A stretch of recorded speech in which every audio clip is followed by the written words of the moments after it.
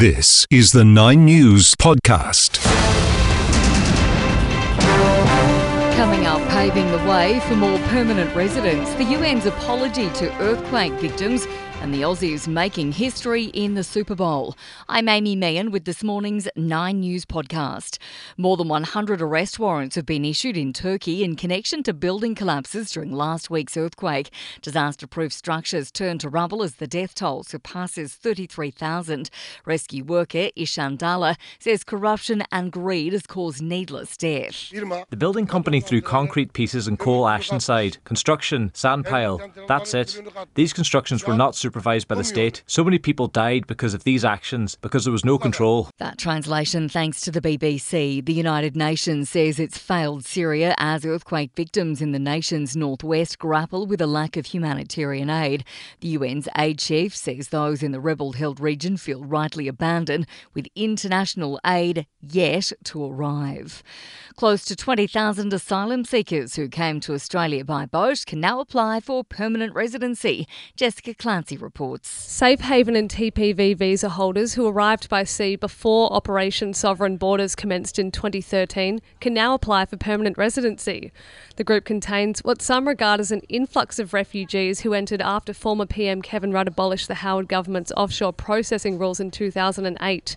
The rule change, part of one of Prime Minister Anthony Albanese's election promises, is expected to grant around 19,000 people a path to citizenship. In Sydney, Jessica Clancy, 9 News. A fast-moving bushfire is threatening properties in Queensland's Western Downs. Residents in Tara were last night told to leave their homes as a large fire burned in multiple directions. The vaccine technology used to fight COVID-19 could soon be used to treat other viruses. An mRNA shot for the deadly respiratory virus, RSV, is in development.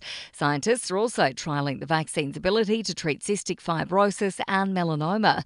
Queensland University's base mRNA facility director Timothy Mercer says treatments could become the norm. It really gives us a new tool against many different diseases. So, me as a scientist, a lot of us are reassessing previous approaches or, particular targets, particular diseases, and we're starting to think, maybe mRNA provides an additional tool or an additional strategy. More than 1 million homes and businesses across the country will see upgrades to their NBN. The system will soon be connected to a full fibre network as more Australians work from home and study online. Federal Communications Minister Michelle Rowland says giving people fast internet is crucial. Access to high-speed broadband isn't just a nice-to-have, it's absolutely essential. In just the last 6 years, data use has tripled on the NBN, and that's why we want households and small businesses to have the best broadband experience, and they deserve that. 2 Australians are hoping to become the first to play in a winning team in the Super Bowl. Here's 9 News US correspondent Jonathan Kersley from Phoenix. The families of both Aaron Sipos and Jordan Mailata have made their way to Phoenix, Arizona to watch their loved ones take part in the biggest games of their career. Sipos from Melbourne was given a call-up late yesterday after battling to overcome injury. Jordan Mailata, originally from Bankstown in Sydney, has had a remarkable journey from NFL junior to a highly respected defensive tackle in the NFL. The Philadelphia Eagles will take on the Kansas City Chiefs and its star quarterback Patrick Mahomes in the big game. The halftime show will be headlined by Rihanna. At the Super Bowl in Phoenix, Arizona, Jonathan Kersley, 9 News. To finance in the Australian dollar buying 69.2 US cents. Sport.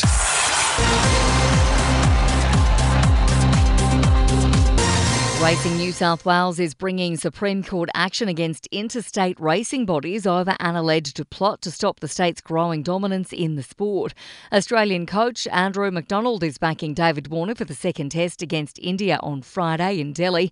Alex Volkanovski has lost his bid to become a WFC champion, losing his lightweight title fight in Perth. Powerful Melbourne Storm centre Justin Olam has a suspected fractured wrist after his side's 32-24 trial match lost to the Roosters, and Manchester City has beaten Aston Villa 3-1 in the Premier League. I'm Amy Meehan, that's the 9 News podcast. For the latest in news, tune in to 9 News at 6 p.m.